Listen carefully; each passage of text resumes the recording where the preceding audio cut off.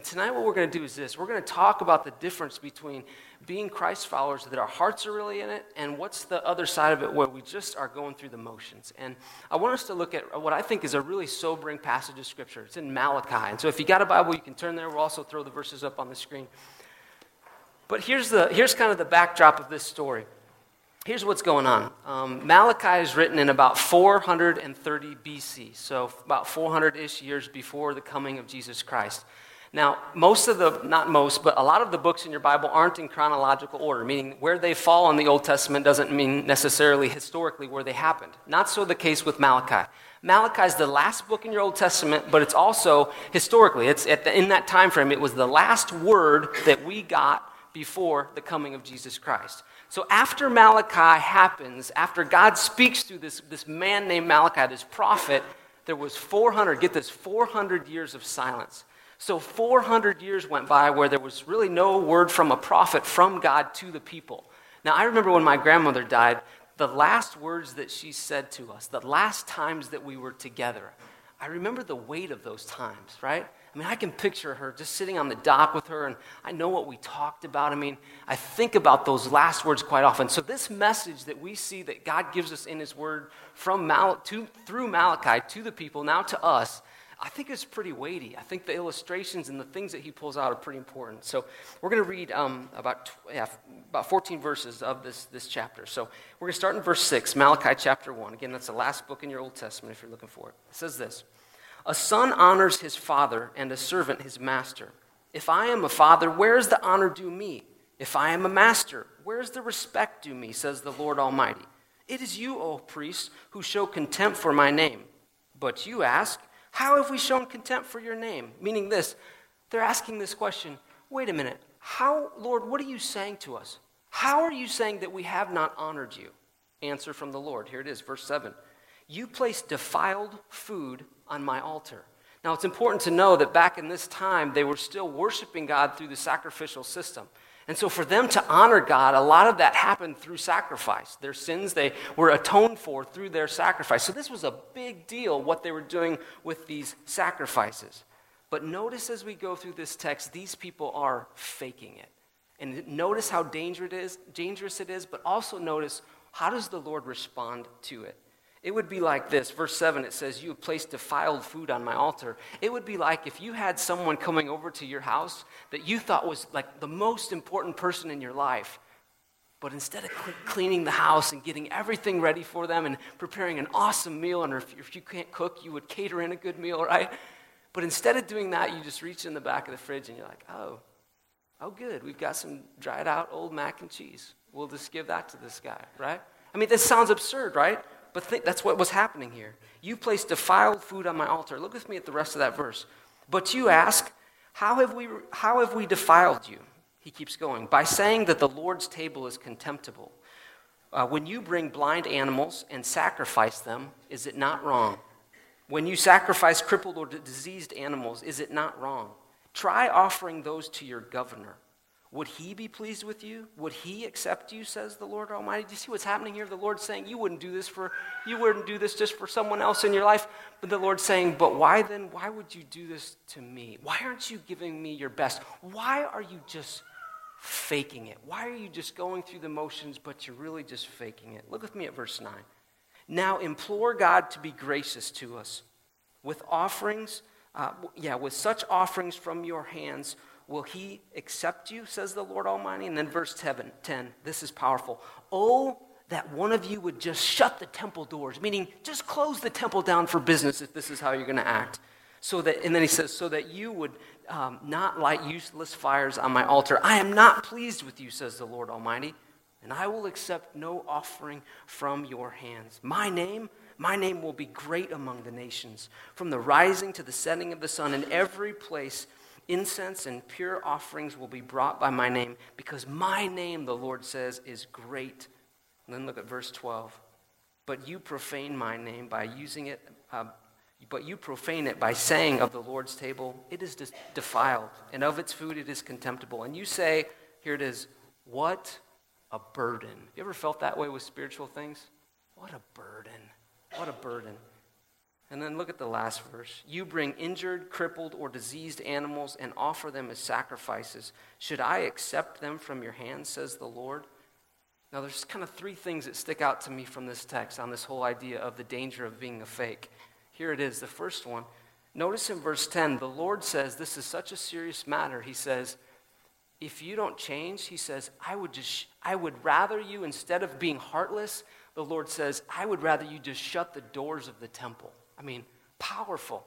I mean, these people had been exiled. Now they're back in Jerusalem. They're at their rebuilt temple. They're going through these sacrifices. I mean, this is a big deal. But the Lord's saying, even though all of that's true and you're back and you're not exiled anymore, shut the doors. If you're just a fake, if your heart's not in it, shut the doors. And then look at me at verse 13. It says this, you say, what a burden. You know, I was thinking about this the other night because I don't know about you, but when we typically do kind of the bedtime stuff, that's when I'm the most tired. 8 o'clock at our house, man, I'm ready for vacation to the Bahamas. And I've never been there, but I want to go, you know. 8 o'clock is tough, but 8 o'clock is lots of times the time when kind of the spiritual stuff kind of happens. I don't know about you, what it's like in your house, and everybody's schedules are different, but there are times when I just feel like, what a burden. Really, we're going to do that? Really, we should do that? Intentional? Oh, you're the D6 pastor, come on, you know. But sometimes my heart's not there. And this passage, what it does for me is it says, hey, don't be a fake, because who sees that you're a fake? Not only God, most importantly, but our kids know we're a fake. I think of myself sitting in that wrestling room. I don't think Coach A really thought that we were thinking he hated being with us. But I know every time he got on the bus to travel with us, every time we were down there at practice, you could just tell. It was no secret. He didn't want to do it. His heart wasn't in it. Look with me at this is the last takeaway. If you were to flip over to chapter 2, you would see this. The Lord admonishes them. He not encourages them. He challenges them and says, set your heart to honor me. Set your heart to honor me. And so when I think about, okay, how do you not be a fake? I think the Lord goes right back to our hearts and he says, hey, what's the condition of your heart? Where is your heart at in these matters? And so what I want you to do now is I want you just to take, I'm just going to give you 3 minutes, and I want you to discuss questions 3 and 4 and your questions, okay? Check out questions 3 and 4, all right? Go ahead. 3 minutes. All righty. I want to bring it back. That would be great. Sorry to interrupt you again. Yeah, I'd be interested to know kind of what you said were some of the most dangerous things that you could do in the lives of your kids' faith. I think one of the biggest things that we can really just nail tonight is this, is that when if we fake our faith, our kids' perception of God really comes from what they see us model, you know? And so if it's a drag, then God's a drag, you know? If it's a burden, then God's a burden. If, you know how that goes. And so anyway, just a pretty huge thing. So I want us to end this way. I'm just going to give you just 5 things, 5 ways to make your faith authentic, okay? So if you're taking notes, jot these down. 5 ways to make your faith authentic. How do you make your faith sincere? How do you make your faith in such a way that your kids, they go, wow, my mom, my dad believes this stuff. He really does, you know? What can you do? 5 things. Here it is. Number 1, pray heartfelt prayers. Number 1, pray heartfelt prayers. You know those movies that there's maybe a Thanksgiving dinner, and then there's 2 or 3 movies out where someone's asked to pray, but they don't want to pray, you know what I'm talking about? And then it's this funny, really awkward prayer. You know those movies that I'm referring to, right? Think about this for a second. When you pray, I want to just encourage you. I think a lot of us feel like we need to pray really fancy prayers in front of our families, in front of our kids. And I just want to encourage you, when you pray in your voice and just pray the way that you talk. Okay, because if you have like prayer voice, like if it's all of a sudden you're just talking, but then when you go to pray, it's, thou Father. And you never say thou. And your kids are like, man, what's wrong with Dad? Oh, he's praying, you know? Whoa, it's crazy, right? So I want to encourage you in this because Jesus really hit this pretty hard. In Matthew chapter 6, he hit these Pharisees. He said, woe to you, meaning danger. He said, don't be the kind of person that you stand up and you just pray so that people will hear you and you think they will be impressed. you could just breathe life into your kids if you would just pray from your heart, okay? So just pray prayers like that. You know, I grew up in our family, and my dad and my family, we prayed a pretty rote prayer. Come, Lord Jesus, be our guest. Let these gifts be blessed. You know, and that's okay. You might pray that at your house, and I think during different times that's okay. There's nothing wrong with that, particularly if you mean the words.